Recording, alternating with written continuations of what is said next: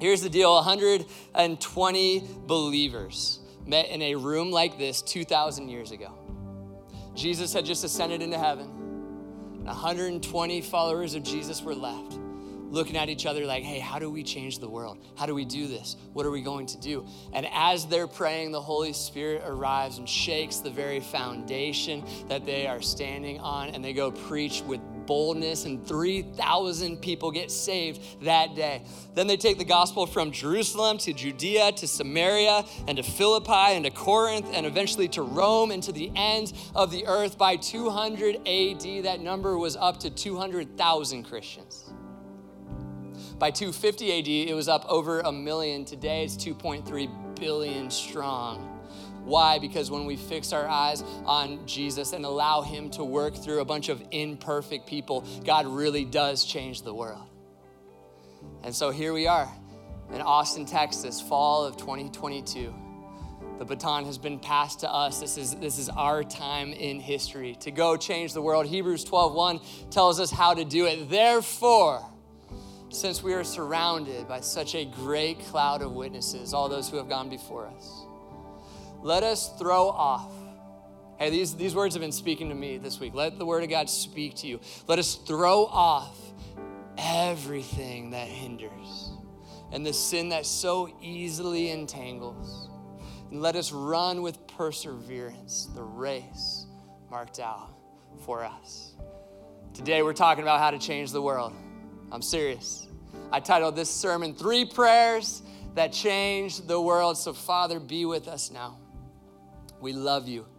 We're here to change the world with you. In Jesus' name, and everyone said, amen. You guys can take a seat.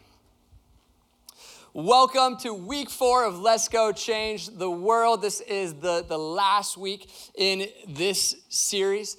We've covered a lot of ground over the last month. If you've missed any of the sermons, go back and watch them on YouTube. But just to catch you up, we established in week 1 that there is an order to this process of changing the world. Like, that's what we all want to do, right? We all want to make a difference. We all want to have a purpose in life. The question is, how do we do it? Well, there's an order to it. Doug talked in week 1 about how we need to allow God to change our heart, how it starts with us. And then in week 2, he talked about being famous to your family, being famous to a few, impacting your circle. But then last week, Ethan talked about what it looks like to step out of the house and have influence in your arena. And today, I get to preach week 4, how do we actually change the world? Thought about that question for 4 weeks. And then 3 weeks ago, I felt like I got an answer. I went out to Massachusetts to preach at a church out there. And the night before, on Saturday night, I went out to dinner with my friend Matt, who's the pastor of that church. And we were in Northampton. Now, if you know anything about church history, you know Northampton is a really important place. Back in the 1730s, there was a movement of God called the Great Awakening. And real quick, God is always on the move. God is always ready to change hearts. But then there are some moments in history where it just seems like God's up to something a little bit more, a little bit extra. 1730s, the Great Awakening was one of these moments.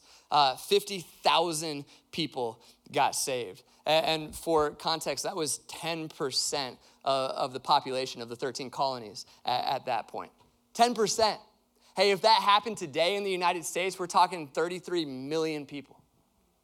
We're talking about 200,000 people just in Austin, Texas alone. This was a great awakening. There were 300 churches planted. Ben Franklin is quoted saying that you couldn't walk down a road without hearing psalms and songs and worship coming from every other home. The word of God was spreading and the gospel was moving forward like a wildfire. Well, that wildfire started with a spark. And that spark was a series of sermons a guy named Jonathan Edwards preached in Northampton at this small little church in Northampton. And so at dinner, we were talking about this Great Awakening, as pastors do when they get dinner. And Matt goes, hey, that was right down the street, that church. And so I said, well, we got to go. And after we ate, we walked down the street, and I'm standing in front of this church where the Great Awakening started. And it just feels, it's like a sacred moment for me.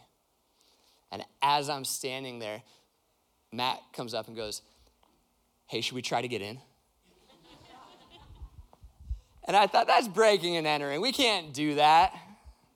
Actually, I thought people try to break into this church all the time. I feel like I'm due. I feel like I get one. All right, Matt, let's go. So we walk to the side. It's like 10 o'clock at night. Nobody else is around. And there's a door. And we walk up to it. And I'm hoping it's just locked. I'm hoping it's locked and we can say, hey, we tried. Let's go get some ice cream, right? Matt reaches for it, pulls it open, and it's unlocked. So now we're looking at each other like, we've come this far. We got to go, right? And so I step into this space and just have this moment where I realize 300 years later, we're still talking about the move of God that started right here. Hey, what would it look like for 300 years from now, people talking about Red Rocks Austin the same way? What would it look like for 300 years from now, people meeting in our space going, this is where heaven got more crowded. This is where one of these like great movements happened. That's what I want, man. I want to be a part of a family that changes the world. The question is, how did they do it? And as I was standing there, just taking it all in, I realized there's two answers to that question. Felt like God was saying, hey, number one, they got back to preaching the gospel. In a world where a lot of Christians had fallen asleep and just been okay with religion, Edwards comes in and reminds them, wakes them up by reminding them about the good news of the gospel, that this isn't a religion, this is a relationship. That God actually wants to have a relationship with you. And if you go study it, you'll see this phrase, justification by faith alone, which is a churchy way of saying we do all sorts of things to try to be justified in God's eyes. Maybe if I do enough good things, he'll love me. Maybe if I don't do enough bad things, he'll love me. And yet the only way to be justified in front of God is relying on and trusting and putting our faith in who Jesus is. And that Jesus laid down his life for us, the perfect sacrifice. That Jesus came for us so that we could have right standing with God. So Edwards just starts preaching the gospel. And suddenly, out of nowhere, everyone goes, that's really good news. And he's like, I know, right? It's good news. And they go, we should tell someone about this. And he goes, yeah, I know. Let's go tell everyone about it. And the gospel literally started to change the world. This is how it works, right? That's why at Red Rocks, we unapologetically say all the time, we exist to make heaven more crowded. So our way of saying we're not going to get caught up in all the religion. This is going to be about a relationship with Jesus, and we're just going to tell as many people as we can the good news of the gospel. There's a second thing that happened in the Great Awakening, and that's prayer. When you read the textbooks, they always talk about the men and women who were preaching on the stage. But you got to flip a few more pages to find the real unsung heroes of every movement. And that is that while someone was preaching the gospel, there was a whole crew of prayer warriors who were behind closed doors on their knees pleading with the Holy Spirit to move and to work in somebody's life, right? Prayer is the most underutilized weapon we have as Christians. Prayer actually changes things. And if we want to change the world, we have to get back to praying, to asking God to move. I know that today is going to go well. And I can say that with confidence because it has nothing to do with me. And everything to do with, like, my phone has been blown up all morning with the prayer warriors in my life who I know are interceding for me today. There are people in this room strategically who are here to pray for you. They're currently right now praying that the gospel message would speak to you. Do you know that? And this is like a complete paradigm shift for us when we realize, hey, if we want something to happen here, like, yeah, we can try to communicate it well, and we do, hopefully, sometimes. We can do our best to create this space, but at the end of the day, it's the power and the presence of the Holy Spirit, and that's why prayer is the answer to how we change the world. So I want to give you 3 today. I want to give you 3 prayers that you can start praying this week and a dare to actually pray them this week. But before we do that, a challenge. I've been a pastor for 10 years. I've had a lot of pastoral meetings along the way, and I've noticed a trend. I've noticed that one of the patterns is oftentimes people will want to talk because they'll say something along the lines of, I feel like my faith has plateaued. Like it was going really well for a while there, but now I feel like there's no forward movement. I feel like I've just plateaued. So usually the language that they'll typically use is, I just don't feel like I'm being fed anymore. And what I've noticed over the years is that 9 times out of 10, that is a symptom of a deeper problem. And the problem is this: oh, you still think faith is about you. And no judgment, this is a natural part of the journey. It's just that at some point you have to graduate from thinking that way. Think about Christmas. When you're a kid, Christmas morning is all about you. And it should be. So count down those days, run down those stairs, open your presents and enjoy it. But I'm a 32-year-old grown man. Like imagine if this December, I'm showing up to my family's place going, that new pair of rollerblades better be under that tree or else I'm throwing a fit. You know, like imagine I run down the stairs and push my nephew out of the way, like, where's my pile? We look at that and go, oh, Ryan didn't keep going. He didn't keep growing, right? Because when you do, you realize that as amazing as Christmas morning is when you're a kid, there's a deeper magic, isn't there? You realize that setting the table for the next generation is where the real magic is at. Or for the person in your life who had a difficult year and just needs somebody to be with them on Christmas. You make Christmas about them. That's where the real life is found. Or in helping people who are less fortunate than you celebrate Christmas. That's like gifts are great to get, but at some point you realize that giving them is just so much better. Well, when I first got saved, my faith was all about me. And it needed to be, for good reason. Like I had to get my house in order. But the day I realized that I actually exist to make heaven more crowded, like the day I realized that I have a part to play in this process and that my words actually impact people and that my prayers actually change things, oh man, that's when faith starts to get really fun. That's when you start to find your purpose. And so if that is you, my challenge to you is this. If you're sitting here going, yeah, I don't know anymore. What if for the next 15 minutes, you stopped listening to me altogether? I'm serious. Stop listening to me and start praying. Start praying for people in this room. Start praying for people watching online right now. Not out loud, just silently to yourself. Don't be weird about it. Don't go up to them after service like, I was praying for you. You're still thinking about yourself if you do that, right? Like just as an act of serving. What if you spent the rest of this time going, God, whatever's going on in that guy's life, would you bless him? And would you speak to him? Would you encourage him? Hey, whatever she's going through right now, would you remind her that she is your daughter and that you love her and that you have a plan and a purpose for your life? Hey, would the gospel break in and speak to that guy's soul? I'm telling you, you start doing that, it changes the entire way you show up to church.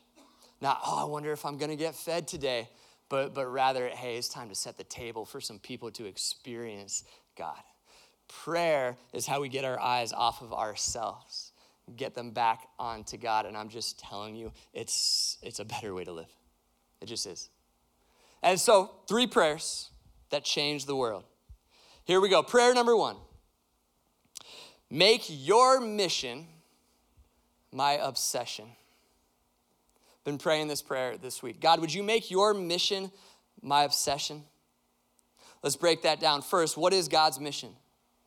Well, 1 Timothy 2 tells us says this: "This is good and pleases God our Savior, who wants all people," everyone say all people, "to be saved and to come to a knowledge of the truth." What does God want? For everyone to be saved, for everyone to know about Jesus. Jesus said it this way, Matthew 28. "Then Jesus came to them and said, 'All authority in heaven and on earth has been given to me. Therefore go and make disciples of all nations.'" Everyone say all nations. "Baptizing them in the name of the Father, the Son, and the Holy Spirit," like we're gonna do in a few weeks, "and teaching them to obey everything I have commanded you, and surely I am with you always to the very end of the age." What's the mission? And how can we be a part of the mission? Tell as many people as we can about Jesus and then teach them how to live like Jesus. The mission is tell as many people as we can about Jesus and then teach them how to live like Jesus. Man, I want that to become my obsession. I want that to be the thing that I go to bed praying about. I want that to be the thing that I wake up in the morning thinking about, going, "God, how can I help?" I want that to be the filter through which every word that I say is spoken. I want that to be the filter through which every action, everything that I do is filtered through. I want it to be my obsession. Have you ever met someone who's obsessed with something? Like golf, cooking, CrossFit, Kardashians, I don't know, whatever. They talk about it all the time, don't they? They look for opportunities to bring it up. And it's usually like a stretch, you know? I'll be like, "Matt, look at that bird. How cool is that bird?" And he'll go, "Oh, speaking of birdies, I was actually playing golf yesterday." Like, what? That's not even what we were talking about, right? Man, what if God's mission, teach people about Jesus, teach them how to live like Jesus, became such an obsession for us that we just began trying to connect the dots everywhere we went. So your friend's like, "Yeah, I got an 88 in the class, but the teacher gave me an A. I just feel like I got the grade that I don't deserve." And you're like, "You know what that sounds like? You ever heard of God's grace? Get what you don't deserve." You know what I mean? I'm kidding. But like, okay, how about this? What if the prayer is, I want to be so obsessed with God's mission that I have to check myself to not say things as to not be the weird guy? Like, what a great goal for your life. I want to be so obsessed with God's mission that I'm constantly going, I've got a connection here, but I'm probably going to hold off because I've already done like 3. You know what I mean? Like, I want God's mission to be what I think about. God, make your mission my obsession. Number 2 is this: God, make me dangerous. We were talking to Sean, who's the lead pastor of all of Red Rocks last week. Doug and I were on the phone with him because he was preaching the sermon in Denver and I'm preaching it here. So we're working it out, thinking like, what are the 3 prayers gonna be? And we came up with this phrase, "make me dangerous." And Sean just goes, "Oh, that's it for me. I'm just gonna do the whole sermon on that phrase right there." And so he did. You can go listen to it on YouTube. It's fantastic. But here's the takeaway. I don't wanna get to the end of my life and go, "You know what? I was comfortable."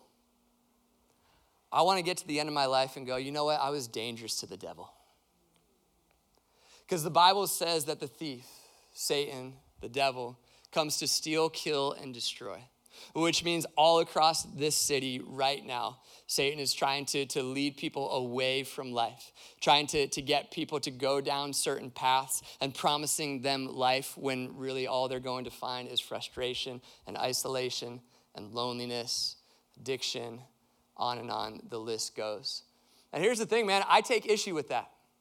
I do. I don't like that Satan's trying to do that. And I believe what the rest of that verse says, that Jesus is king and that Jesus came to bring us life and life to the fullest. And so my mission in life is to do as many things as I can to help lead people away from what the thief is trying to do and point them to Jesus.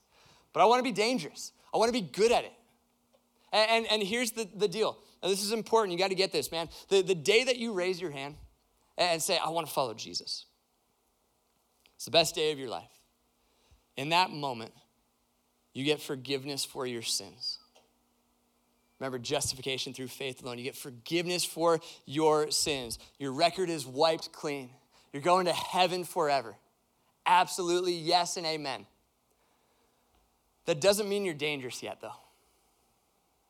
There's a process to it, a lifelong process of learning to dive into God's word and learning to pray and ask the Holy Spirit to work out the stuff in your life that's not supposed to be there and amplify the stuff that is supposed to be there. Becoming dangerous is a process. It takes training. It takes time. And I just have a sense that God is calling us as a church to get ready. Years ago, in my first seminary class I ever attended, I was like 23. The professor got up and said, hey, I'm so glad you guys are here because this whole process takes time. Like, if you want to learn how to be like Jesus, it's going to take a while. And I, as the 23-year-old with the loud opinions in the back, go, what about Paul? And the professor, who's like this 60-year-old guy who's just a brilliant mind, just so patiently goes, what about Paul, Ryan?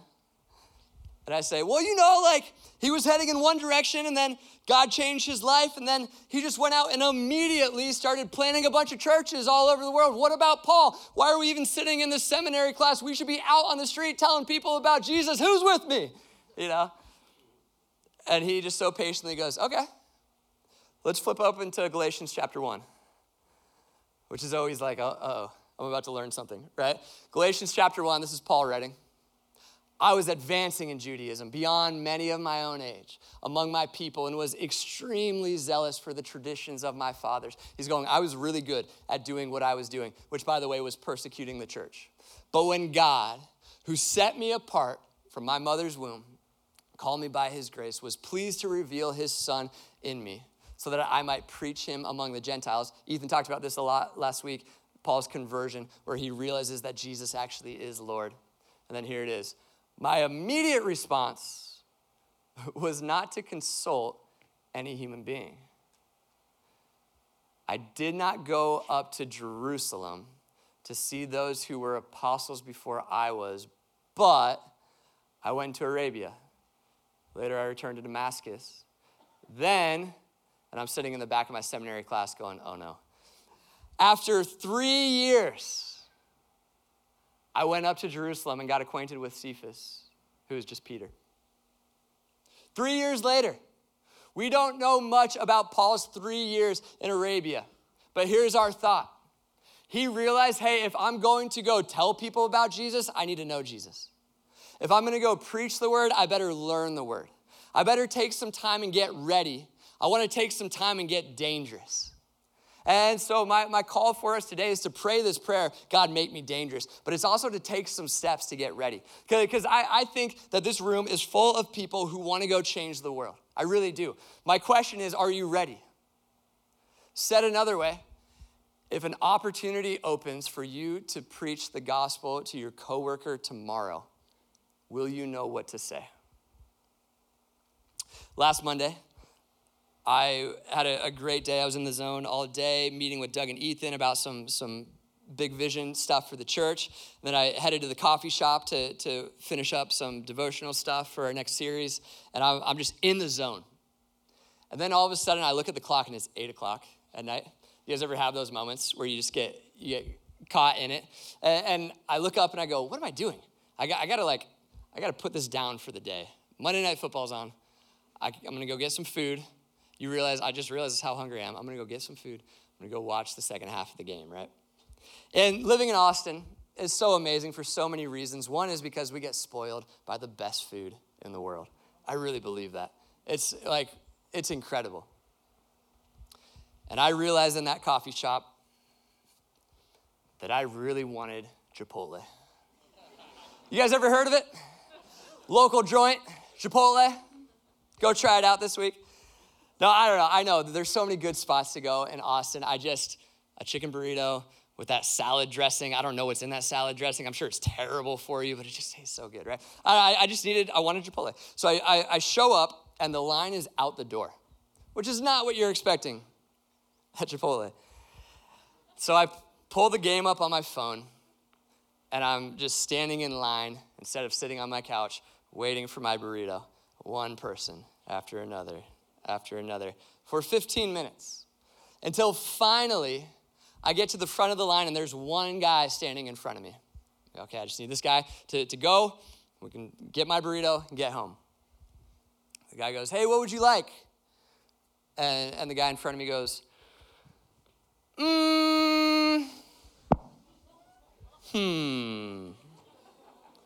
what sounds good today? Do I want a burrito?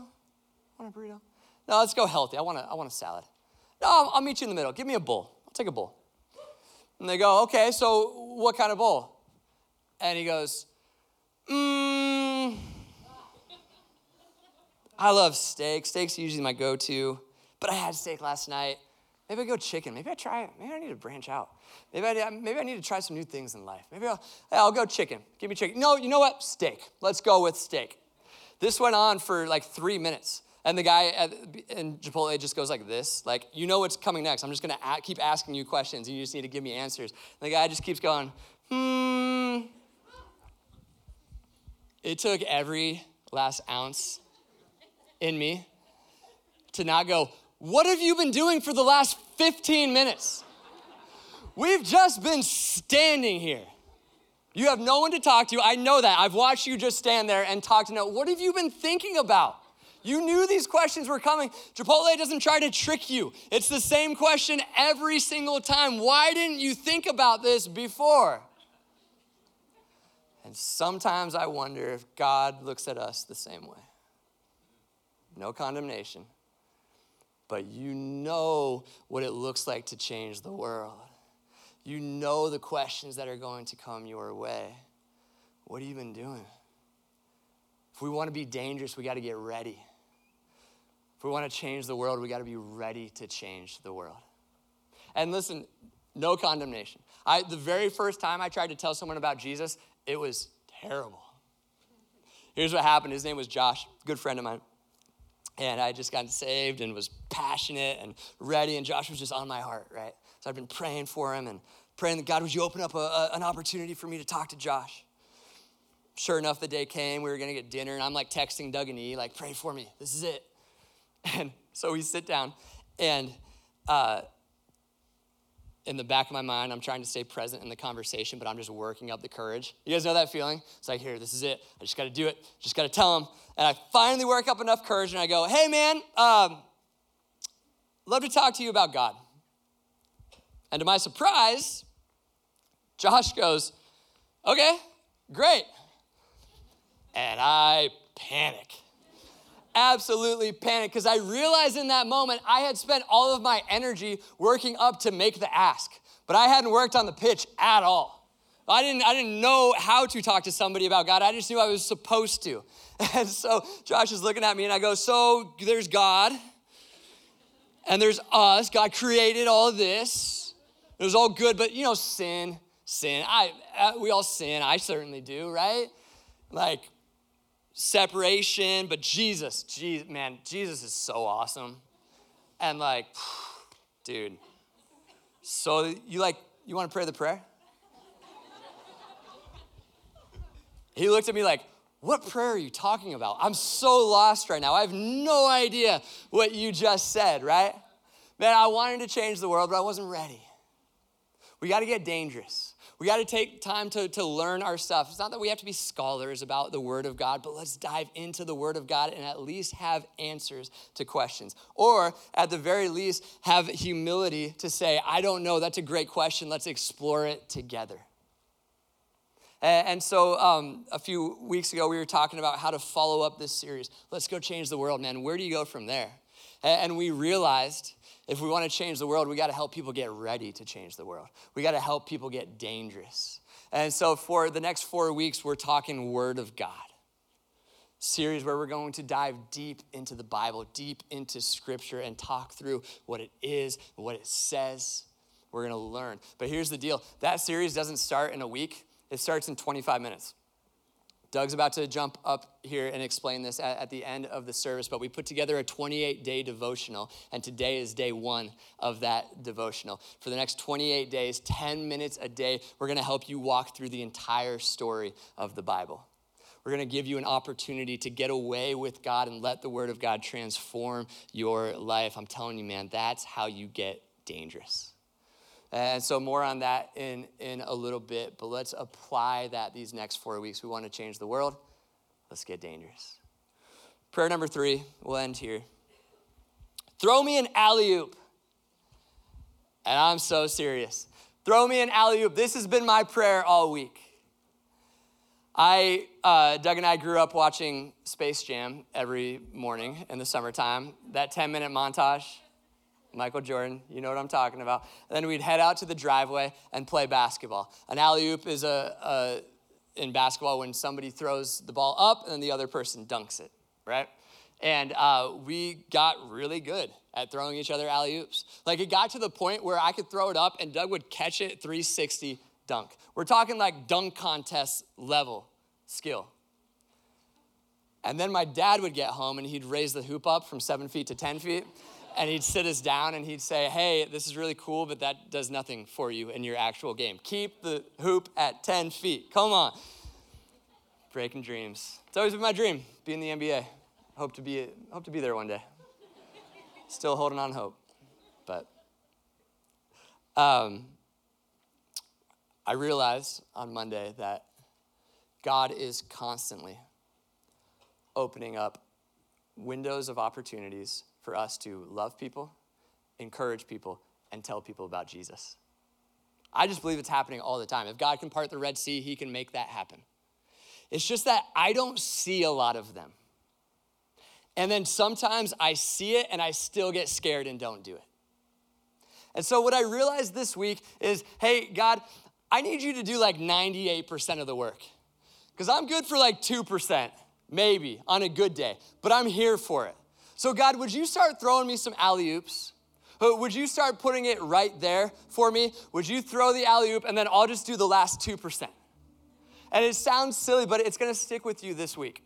I believe that next week we're going to be in this room telling stories about how God threw us alley-oops this week.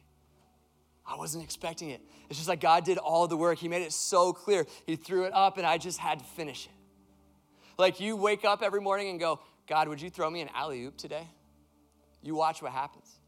Your coworker will just find their way into your office and go, hey, this whole workspace is so competitive. Just feel like everyone's elbowing each other and pushing each other down. And I just don't see that in you. I feel like you're not playing that game. And I'm just wondering what's going on. You're going to have an opportunity to go, yeah, I know, I get it. I was caught up in that race for years, but then God got a hold of my life. And now I just believe that I am his son or I am his daughter, that he's got me.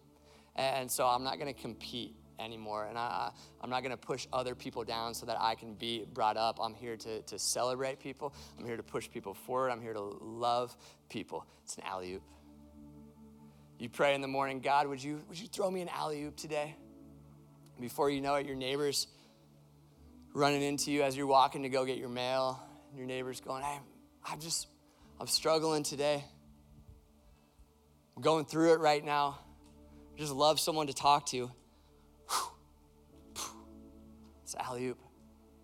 You go, yeah, listen, I've been there. I know the feeling. Let's go get some coffee, right?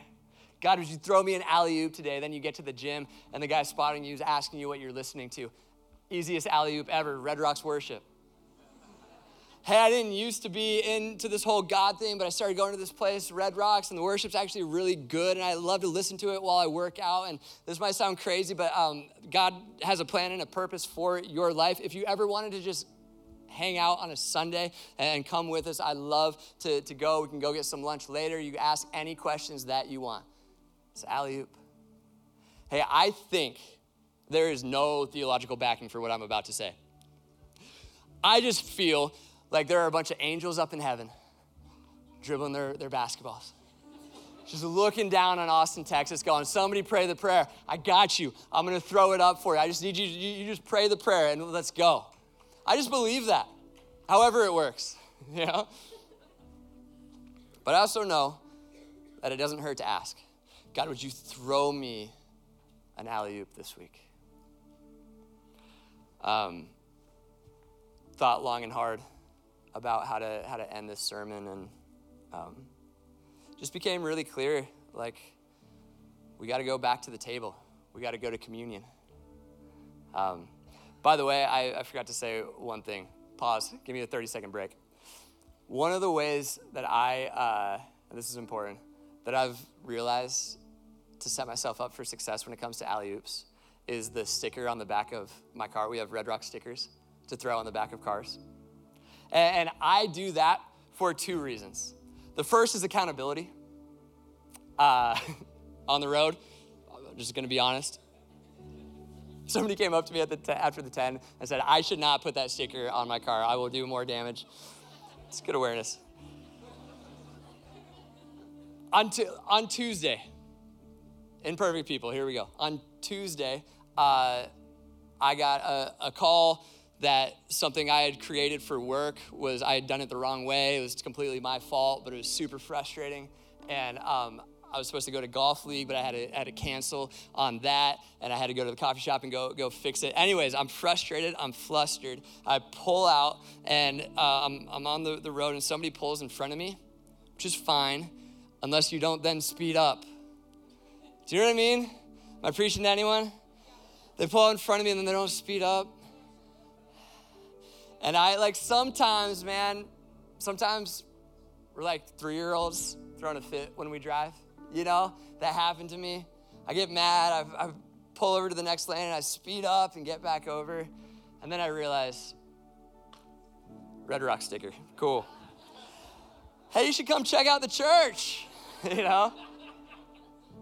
Imperfect People, right? But I leave it there because it's good for that. But I have it on my car because it's one way that God throws me alley-oops all the time. About once a month, somebody will come up and go, hey, what is that? Oh, it's this church that I'm a part of, and it's full of lots of amazing people and good community and sports and groups and discover courses. Love for you to come hang out, right? It's God throwing us an alley-oop. And so we have those stickers for you as you walk out if you want to put one on your car. Easy, tangible step that you could take. But what if we this week got serious about praying these 3 prayers? God, would you make my mission, your mission, my obsession? Then God, make me dangerous. Throw me some alley-oops this week. And so with that, communion is the only place to end this sermon series, because Jesus, on the night that he was betrayed, brought his disciples together into an upper room, and he's looking around the upper room, and he's going, you guys are not ready to go do this. You guys are not qualified to do that, but that's okay, because this was never about you. This was always about me. So we're going to take this thing called communion. If anybody didn't get one of these and wants to take communion, just raise your hand, and these guys will get it over to you. By the way, there's absolutely zero pressure. I mean that to take this.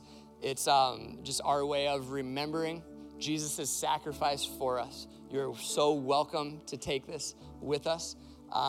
We'd love for you to join us, but feel zero pressure.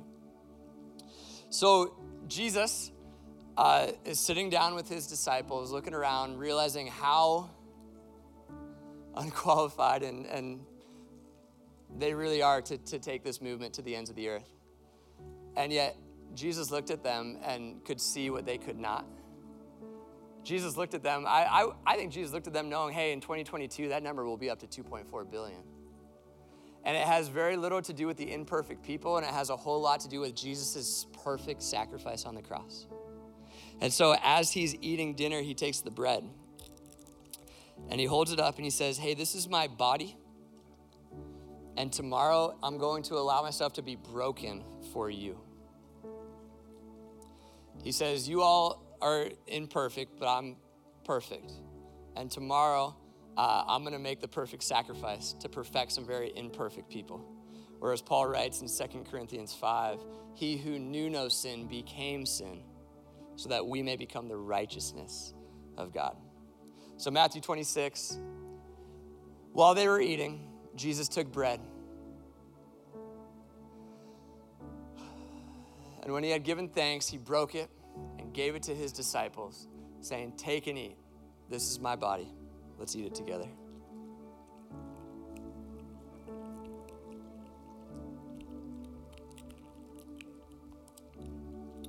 In the same way, Jesus took the wine, took the cup.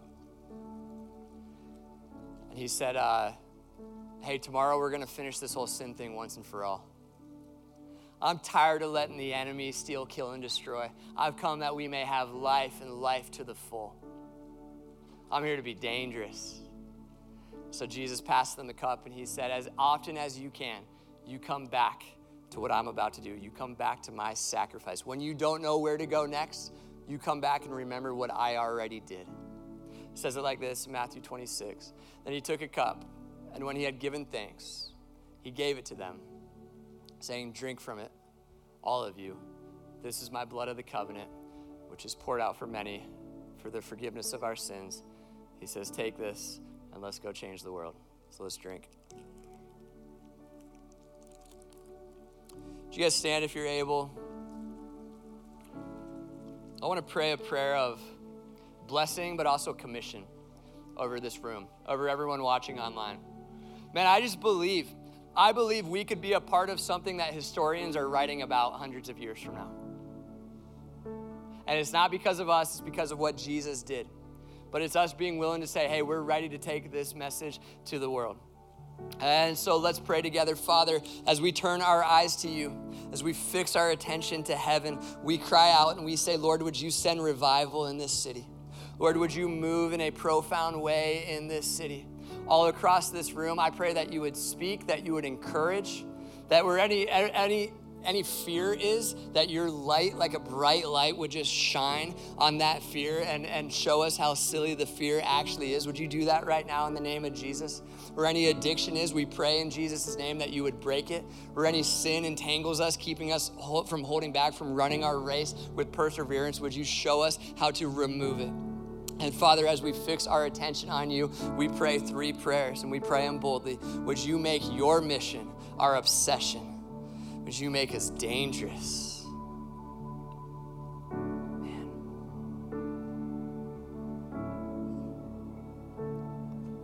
I feel like that line is for somebody.